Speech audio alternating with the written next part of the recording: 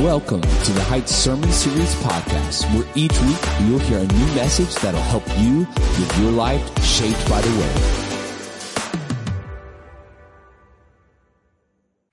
Word. Amen. Man, I feel like I'm stepping into the middle of a party and saying, hey, y'all want to pray? But gosh, we've gathered here in God's house. I bet some of us really would like to talk to God for a moment, wouldn't we? Hey, let's have a moment of prayer. Oh, Father, we come before you and we celebrate what you did through your Son, Jesus Christ, in the death, burial, and resurrection. And by what happened on that day, that weekend, Lord, we can enter your presence. We have access to you. Hebrews actually tells us we can come before you confidently, before a throne of grace. Thank you for the name of Jesus that provides me that access, that provides us that access. And Father, we come before you now to say thank you. We come before you to praise you. Lord, maybe there's some places we want to come before you and say, I'm sorry. Lord, I know we entered this room. A lot of things going on in life. There's places we need healing, we need help, we need hope. God, there's places we need guidance and direction. We need a provision. God, would you hear our prayers? Would you answer those prayers? Lord, I pray for every person in here right now, each one online that maybe is calling out to you specifically right now, that God, this day, this week, and that very thing they're calling out, they'll see great evidence of your goodness and faithfulness. Thank you for hearing our prayers, Lord. We pray this in the name of Jesus. Amen. Amen. Well, again, happy Resurrection Day. Hey, listen, if you believe that Jesus is alive, would you give me a good hearty amen? Okay, I believe you. Hey, if you believe that your life and life eternal is wrapped up in his resurrection, that's your hope, would you give me a good hallelujah? All right, I believe you. Thank you for doing that. You know, look around. Look at everybody in here. We're not alone. We're not alone in believing that Jesus is alive. We're not alone in believing that he is life and life eternal. I have to tell you something about this service. I've been quoted since last night and again today saying, boy, our fourth service tomorrow is going to be really small. There's not going to be anybody here. Look around, pretty good size. In our first three services, we are right at 3,000 people. So that's why I thought nobody's going to be here at the 10:45. We a ton of people, and I don't know about y'all. I need that encouragement. Out there in the world today, I need to know, hey, I'm not the only one who believes. I'm not the only one trying to follow Jesus. Draw encouragement that we do this together. Amen? Amen. Well, listen, at the end of the service today, there's going to be an opportunity for you to make a special decision to ask Jesus Christ to be your Savior and Lord. Maybe that's something you've been thinking about, asking questions about, wondering about. Maybe it's not something you've thought anything about at all. But I want you to begin praying right now. God, am I here for this moment? Am I here for this decision that needs to be made in my life? And just let God speak to you right now. So my message today is called Two Rocks and a PoPo. A little bit of a different sermon title, I think, for Easter. Probably the weirdest one I've had on an Easter Sunday. But let's see if we can make some sense out of that title. Let's start with our Bible. Would you turn with me to 1 Corinthians chapter 15. 1 Corinthians. Maybe you've got a Bible with you or a Bible app. But get to 1 Corinthians. Your New Testament, about 90% of the way through the Bible. So got Acts and Romans before it, 2 Corinthians and Galatians after it. 1 Corinthians chapter 15, and I'll begin reading in verse 3. It says, for I delivered to you as of first importance. Okay, I got to stop right there. What he just said is, I'm giving you what's most important. Now, you and I are dealing with a lot of important things in life, right? I would imagine right now you're making an important decision. Right now, maybe there's an opportunity or a challenge in an important relationship. Maybe there's an important event, an important situation. We deal with important things all the time. Our life is filled with important things. Our thoughts, our desires, very important to me. So I want you to hear the God trying to break into your list. I want you to hear God saying, hey, all that important stuff, I want you to hear what is most important. That's a big thing to say. Let's see what it is. For I delivered to you as of first importance what I also received, here it is, that Christ died for our sins, in accordance with the Scriptures. I think that phrase is really important. In accordance with the Scriptures. Jesus didn't die because the Romans were bloodthirsty. He didn't die because the Pharisees were mean. He didn't die because God was trying to make the best out of a bad situation. Jesus died on a cross according to God's plan. And it was a plan that was communicated in the Scriptures before we ever got to that day. Matter of fact, if you're familiar with the gospel story, Matthew, Mark, Luke, and John, the things that happened there at the cross, pierced in his hands and feet, pierced in his side. They gambled for his clothing. He was buried in a rich man's tomb. I want to encourage you, maybe if you have a few moments by yourself this afternoon, read Psalm 22. Read Isaiah 53. Both of them give incredible detail about what is going to happen at the cross. But Psalm 22 was written 900 years before the cross. Isaiah 53 written 750 years before the cross. I'm not saying that because I go to this church. I'm not saying that because, well, that's what Christians are supposed to believe. That's our faith. I'm saying that because it's a historical fact. It's historically verifiable. God called the shot way before he took it so that you and I could see it and see what God is doing. This was happening according to God's plan. Christ died for our sins in accordance with the Scriptures, that he was buried, that he was raised on the third day in accordance with the Scriptures, and that he appeared to Cephas. There was an eyewitness. Then to the 12. Oh, there was 12 eyewitnesses. Then he appeared to more than 500 at one time. Okay, there's a whole lot of witnesses. And do you know a whole lot of those eyewitnesses gave their life saying they had seen that? No big gain. They didn't get wealthy off of it. They just said, I've seen the resurrected Christ. And they gave their lives for that truth. So what I just read might be described as the most succinct, the simplest, the shortest definition in the Bible of what the gospel is. We hear that word all the time, the gospel. What is the gospel? Jesus Christ died for our sins, was buried, and rose again on the third day. It is as simple as that. You know, when I use that word simple, I think about the complexity of the Bible. There's a lot in here. This is a book by God. This is a book about God. It's a book about you.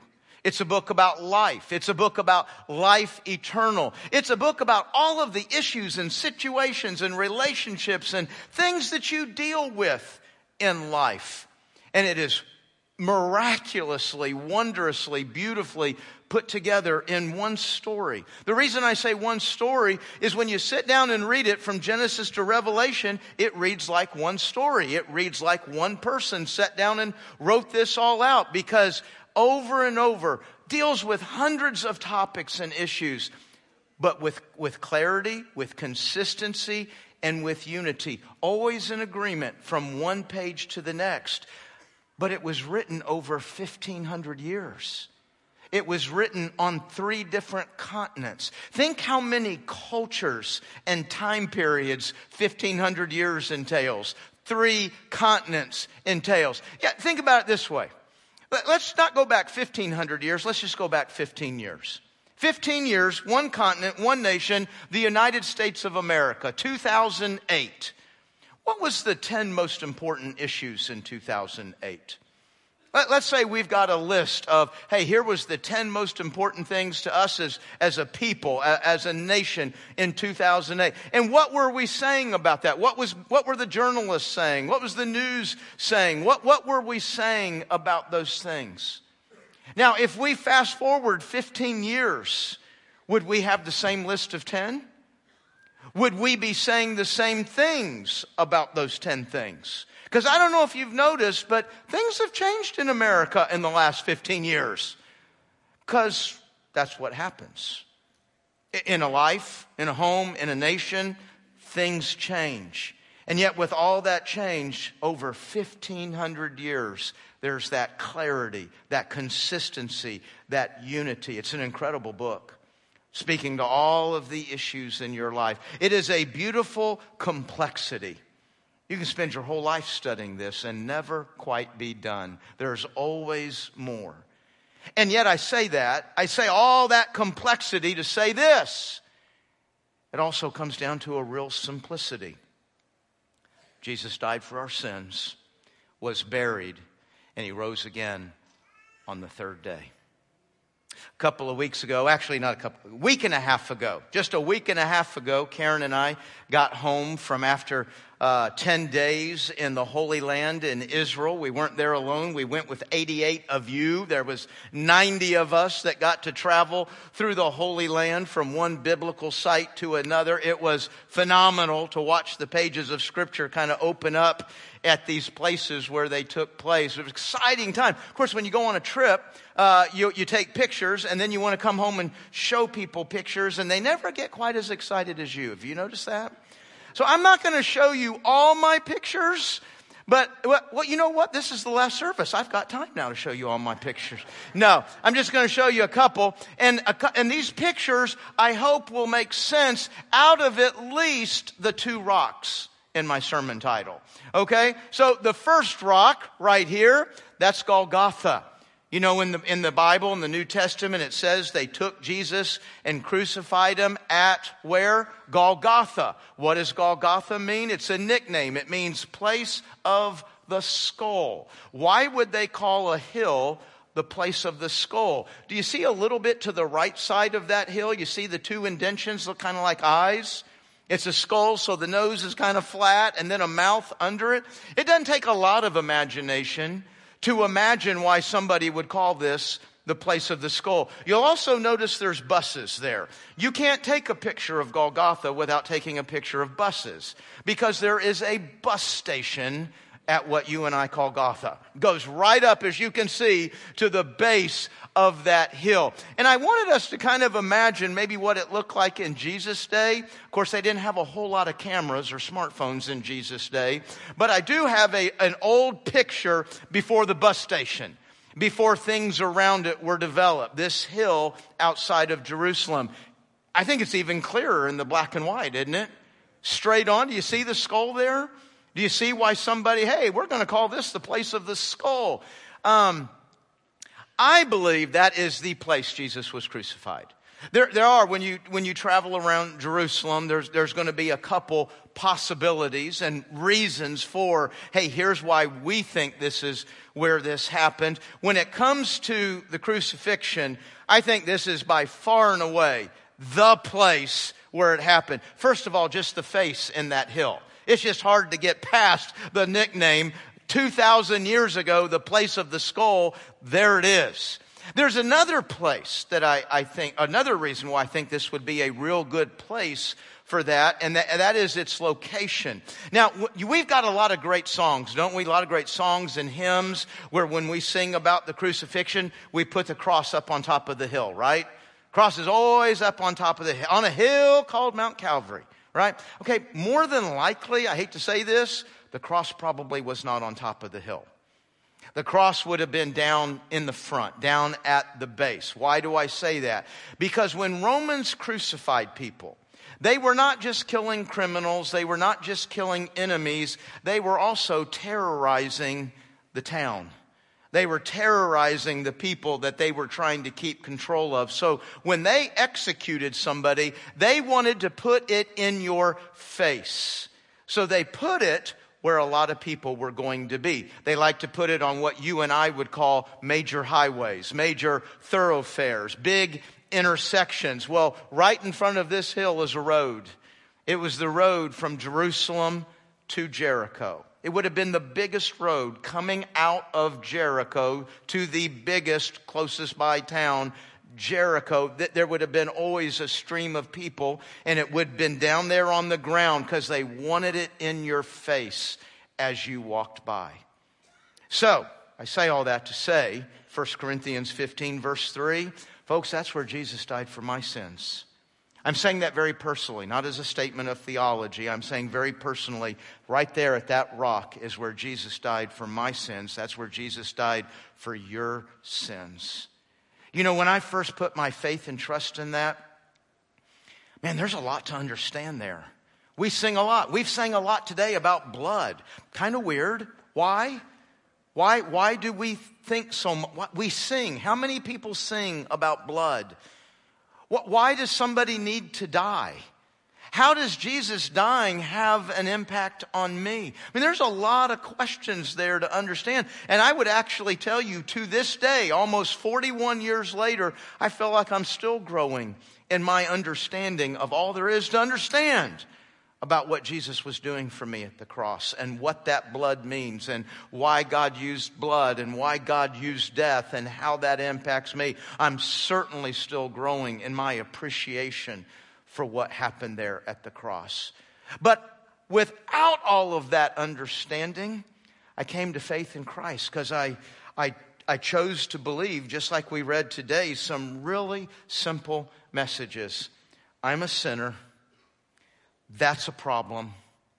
Jesus fixed my problem at that rock. I mean, it really just comes down to that simple statement of faith. So there's Jesus. He died on that rock. And of course, somebody's dead. Now what do we got to do? We got to bury him. So let me take you to another rock, a rock that we have carved out a tomb.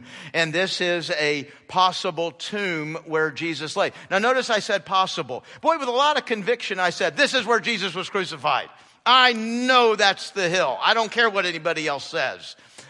On knowing where Jesus was laying, what tomb he was playing, a little bit harder to say that. We're just not given the details that would pinpoint, hey, here's the tomb. This tomb right here, I like because it's in the proximity of where that would have happened. It was clearly a rich man's tomb, which Jesus used a rich man's tomb. Notice he just borrowed it for a couple of days, right? He just used that tomb for a couple of days. And again, there would be a couple of places where people would suggest that possibly would be. What I find interesting about this one is that marking right there. So in ancient times, they really depended upon oral tradition. And because they didn't do a lot of writing, didn't have a lot of books, they really counted on oral tradition, and people were good at being very accurate. I'm sure they lied and exaggerated just like we do today. But they were really good at being accurate with things. Well, as the days, the weeks became months, became years. I mean, obviously, people, the week Jesus was resurrected, they knew where he was slain.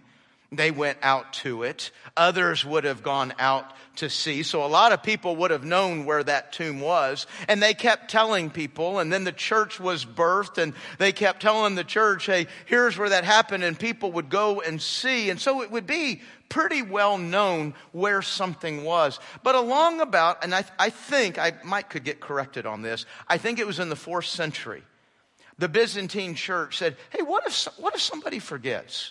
What if somebody starts sending people to the wrong place? And so they marked the tomb that they had been going to all along. And they marked it with that marking on the wall. That marking is from the 4th century and basically says Jesus laid here. This was his tomb. Now, that's not actually the rock, the carved out rock I want you to see. My second rock we have to come out of the tomb to see. That's the entrance to it. Of course, when Jesus used it, it wouldn't have had a gate on it. That's been put there now. There's a time you can go in and there's a time you can't. Okay, and so they closed the gate. But we come out of the tomb and you can't see the second rock because the second rock's not there. There is no rock sealing the tomb because Jesus came out of the tomb. The rock was moved. He is alive. Romans chapter 1 verse 4 says Jesus was declared the Son of God in power according to the Spirit of holiness by his resurrection from the dead. It is by his death, burial, and resurrection. That I have been rescued from sin and death and hell. And I know that I am loved and forgiven and have eternal life. Man, that's good news, isn't it? That is good news. And I don't know about you. When I get good news, I want to share it, right? Yeah, you mean, have you ever had, I can't wait to get home because I want to be able to share good news. I want to be able to call somebody because I want to share the good news that happened today. I think Jesus kind of counted on you and I wanting to share good news. But he did a little more than just count on it. He commanded it. He commanded you and I to share the good news of his death, burial, and resurrection. Commanded us to share it with our friends and with our enemies. To share it with our neighbor and with the person on the other side of the world. Everywhere we can, everywhere we go, we're to be sharing the good news. Man, I wanted to share that good news. It really touched me that God would love me like this. And I started thinking of people I wanted to share that with. And two of those people were PoPo and Grammy. Now, you might guess by those names who PoPo and Grammy are. They're my grandparents. And man, I love PoPo and Grammy. I was very close to them. PoPo in particular. Grammy was just phenomenal. Every time I went to her house, she had a basement, whole wall of cookies. I don't know how she made that many cookies, but I loved her for it. I loved her for it very much. And my grandfather, I think my grandfather thought I was like the coolest person in the world. And I like anybody who thinks I'm the coolest person in the world. Every time I was around my grandfather, I thought, this guy really loves me. And I love PoPo. I love being around PoPo. I was excited to share this good news of what had happened in my life and talk with them about theirs. And when I shared that good news, though, folks, they weren't so impressed.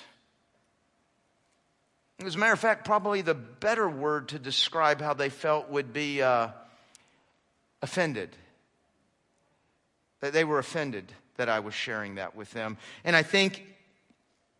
I don't know that I fully grasped this at the moment, but looking back on it, trying to hear from their perspective, listening to their grandson share this, I think they took it that the fact that I was sharing this with them meant that I was saying, I think you're lost. I think you're going to hell. I think you're bad people. You need to hear this.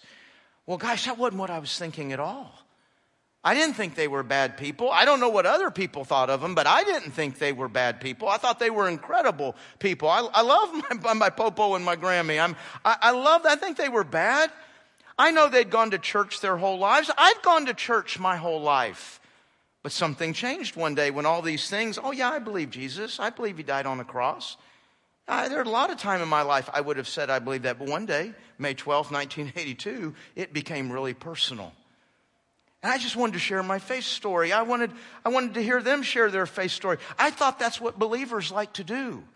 I thought we got a lot of joy in being able to share that and hear each other and be encouraged in the gospel. But they didn't. That did not at all play out like I thought it would in my mind. So obviously we left that moment. It was a bit tense. I didn't give up. Over the years, I kept sharing the gospel with them. Sometimes, like I had done that day, in a very kind of sit-down, formal presentation, point number 1, point number 2, point number 3. Other times, I just would, a little snippet, just a little thought, maybe a little bit of something going on in my life with Christ. And each time, sometimes very direct, sometimes indirectly, but each time it was a real clear no. Well, as time would have it, PoPo died. That's what PoPos do. Well, it's what all of us do, right?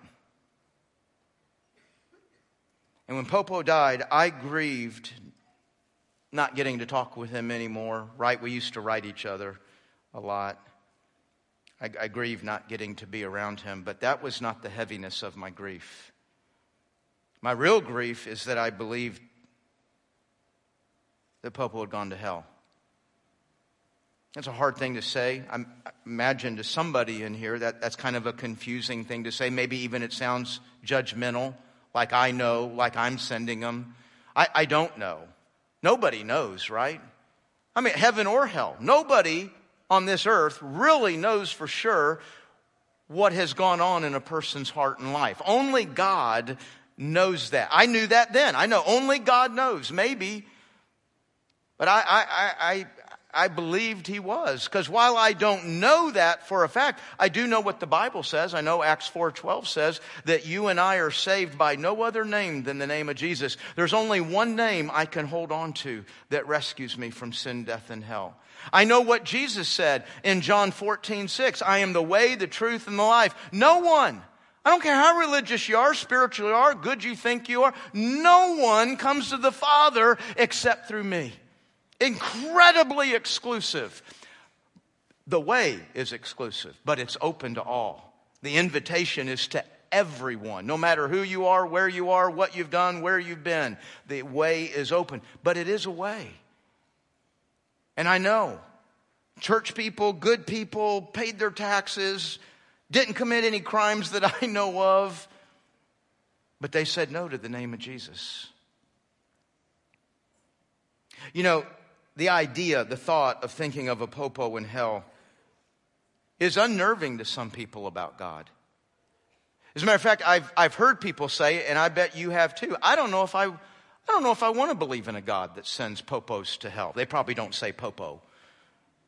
But have you ever heard that? I don't want to believe in a God that sends people to hell. I thought he was a loving God. What kind of loving God sends people to hell? It's a very natural question, I think, for us to ask. But it is based on some really wrong assumptions. It kind of assumes that I'm owed heaven. Not like heaven's mine.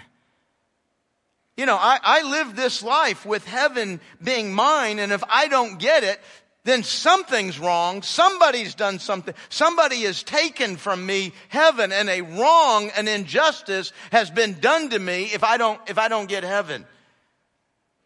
And of course, the second wrong assumption it makes is that God's the one who needs to step up and answer for himself. If somebody's not getting into heaven, the challenge here, the problem here is God. Well, let's think about those. Folks, we're not basically good people. I'm not saying you've never done good. I'm sure you have. I'm sure some of you in here, you've got neighbors that love the fact you're their neighbor. You've got coworkers that love the fact they get to work with you. You are loved, you are accepted, and you have loved people. Folks, on our best day of loving, our love falls so far short of God's. So much of our love is actually driven by selfishness. I'm not saying all of it, but a whole lot of it is. I love you because you love me back. I love you because you make me feel good. And boy, the moment you stop making me feel good, guess what comes into question? Love. Well, that's not how God's love works. Whatever we're talking about, kindness, love, justice. I mean, here's the bottom line. You and I are nothing like God. And we're nothing like his heaven. So how is it we think we're owed it? Probably the best evidence I have for how far you are from God is you. You, more than anybody else, knows what goes on inside your heart and mind. You know what's going on in there. And it's nothing like God. You say, how do you know? Because I know what goes on in my heart and mind. And I'm a lot better than most of y'all. Well, no, that last part's not so true. But honestly, folks, at the end of the day, what overwhelms me is not always the sins that have worked their way out and become action. It's what goes on in my heart and mind. I'm not like God, and I'm not like his heaven. And yet God moved. We challenge if God's loving, and yet it was God's love and it was God's work, nothing I had done, that he moved to rescue me from the position I was in. He moved to make a way for me into his love and heaven. He did that. He provided a rescue for me. And I either accept the rescue or I reject the rescue. Listen, if I reject the rescue, that doesn't put a question mark on God. That puts an exclamation point on me. If I reject, what do you mean by, we reject for all kinds of reasons. I reject because I don't believe all that foolishness anyway. I reject because I've chosen another religion, a better religion. I like the way they do that. I reject because I'm a pretty good person. I reject because I'm pretty spiritual. I reject because I'm just counting on what I've done. All kinds of reasons we don't lay hold of Christ and Christ alone. But if I reject, that doesn't call into question God. That puts an exclamation point on me. Well, I went to go do my grandfather's funeral, and they were in a assisted living facility, and in that building there was a chapel. So I was inside, I was walking down a hallway, and I was walking up to some doors to go into the chapel. The service started in like 5 minutes. I mean, it was real soon. But as I was walking in, literally, I think I had the door open. I could just see something out of the corner of your eye. And I looked down this hallway, and I see this lady kind of, I wouldn't say she was running, but she looked kind of frantic and hurried, okay? And it took me just 1 second of looking at her to see, I think she's trying to get my attention. And she comes up to me, and she said, are you Roy Hahn's? She didn't call him PoPo. I did. She said, are you Roy Hahn's grandson? And I said, yes. And she goes, you need to know something before you go in there. She goes, the last couple of months I've been reading scriptures with your grandfather, not quite daily, but almost every day. And I've been praying with him at various times. 2 weeks ago, kind of out of nowhere, your grandfather told me that his grandson had shared the gospel with him a number of times. And he told me that he had said no to you a number of times. And then he said, I need that gospel. I need that Jesus. And I'll tell you what, folks, from that moment forward, I could never grieve my grandfather's passing. I was too excited. I could not. Well, I'm not saying it's wrong to grieve. I'm not saying the hope of heaven. Even the Bible talks about, hey, we grieve, but we grieve with hope. I'm just saying I could not work up any grievous feelings because I was so excited. I felt like I literally in that moment watched God reach down into hell and pluck PoPo out. And I could not be anything but incredibly excited. You know, that was 29 years ago.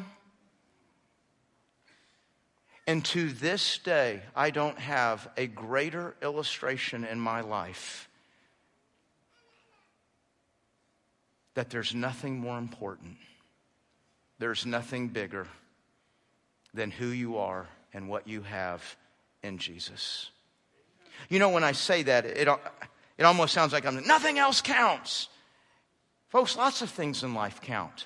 I know they count because God shows me how to work through lots of things. Relationships count. God says, hey, here's what you do in these various kinds of relationships. Money counts. God tells me what to do with that. Decisions count. God tells me. Matter of fact, everything you are dealing with in your life right now, the Bible has an answer for it. It has a way for it. Now, if I'm being quite honest, not every one of God's answers, not every one of God's ways is always fun. Not every one of God's answers and ways has some immediate payoff. But every one of God's answers and ways is good. And it's right. And it gets us to where we want to go. So I don't want to say there's nothing going on in your life that matters. No, there's lots of things going on in your life that matters. But I know this. One day you will reach a place where everything you thought was so big and so important will instantly become meaningless. Will instantly become irrelevant. And all that'll matter is, do you have Christ? Do you have Christ today? Somebody says, how do you know? How do you know? Can anybody know for sure they have Christ? God wants you to know for sure. 1 John 5:13. I've written these things. What things? I've written all this so that you may know that you have eternal life. Those who believe on the name of Son of God, that they may know. I love those words. That you may know. Not that you may hope. Not that you may think. Not, well, I've done a pretty good job. I think I'm in the right church. I think I'm doing the right. None of that. I want you to know. I want you to have the peace and the security and the confidence every day that you have my love, my forgiveness, and my heaven by the death and burial and resurrection of my Son, Jesus Christ, for you. For you. He doesn't want us wandering around and hoping. He wants us to know. Do you know why we can know? Because it's based on Christ. If it was based on me, then life's going to be wandering in doubt. You realize if you're trusting in anything other than Christ, there's going to be some element of wonder and doubt. But what I'm trusting in has already been finished. What I'm trusting in has already been accepted. Have you received Christ in your life? You know, I know there's folks in here right now, you haven't done that. You know you haven't done it. Or maybe you'd say, I'm not sure if I have or not. You know, there's a lot to grow in and understand about our salvation, but there's also the simple response of saying, I want Jesus. God, I want what you did for me at the cross and in your burial and resurrection. I want to encourage you today to receive Christ in your life. You know, you don't have to come tell me that. You can just do that quietly there in your seat. You can do it while you're walking to the car. You can get home, be alone for a moment and say, Jesus, I need you. Would you come into my life? And he'll hear you. Because the Bible says, whoever. I'm so grateful for that word because I'm a whoever. Whoever calls on the name of the Lord will be saved. But I want to challenge you to do something on this Easter Sunday. I want to challenge you to put feet to your faith. I want to challenge you to put flesh on your belief. And in a moment, I want you to stand up and come down to this altar and say, I need Jesus. That will be for you. That's not for God. That's for you. That's for you, that you see your life moving toward Christ. Here's what we're going to do. We're all going to rise in just a moment and have one more song to conclude our ceremony, our celebration today of our resurrected Lord and Savior. And as we're singing, that's when I encourage you just to step out and come down here. You may say, well, I can't get out. Look how full the place is. I'm in the middle of a row. I'm not going to. Hey, let me tell you something. If you just tap the person next to you and say, I need to get out and go down, I'm going to speak on behalf of that person in that entire row and tell you that is the best thing I will do this entire Easter, is get out of your way so you can go down to the altar. Am I right, congregation? Yeah, you're okay of getting out of the way for somebody, aren't you? I thought maybe so. So while we're singing, you just slip out and you come down. You can come down here and you can kneel. You can come down here and just stand on the front row if you want. You can pray. You can join us in song. Just move. Just move and come to this altar. When we're done singing, I'm going to have some of our pastors down here. When we're done singing, the pastors will take you back out to our next step desk out there. We just want to make sure if you've got any questions, maybe you want to pray with somebody. One of the things we want to talk to you for a moment, we just want to give you this book, Welcome to the Family. And it says at the bottom here, beginning steps to help you grow in Christ. You know, the next few steps you take today, tomorrow, this week, will set the tone for maybe your entire journey of faith. So it's really important to know, hey, what did Jesus say about my next steps? What did Jesus say about what just happened in this moment? And that's what we want to give you, is not just a good feeling. We want to give you God's word and let you see what Jesus has said about this moment and what you do next, and connecting with a church family and following the Lord in believers' baptism. So we want to get that to you. We'll take you out there. By the way, where we take you is where all your family and friends are going in just a second. We're not taking you out of the stream of where you're going, what you're doing. We won't make you late to anything. It's just a matter of a couple of minutes. Will you take that step of faith for your eternity, for the comfort of those around you that will grieve when you pass? Will you take that step and come down here and say, I want Jesus? Let me pray. Holy Spirit, I pray that you would move through this room right now, and you would speak directly to the persons you want to come forward. I pray they know beyond a shadow of a doubt, they're following your voice. Not my voice, not a moment, but God, they're following you. They're answering your call to come and receive your love, your forgiveness, and eternal life. God, may they hear you right now say, you, come down. Lord, we ask this in the name of Jesus. Amen.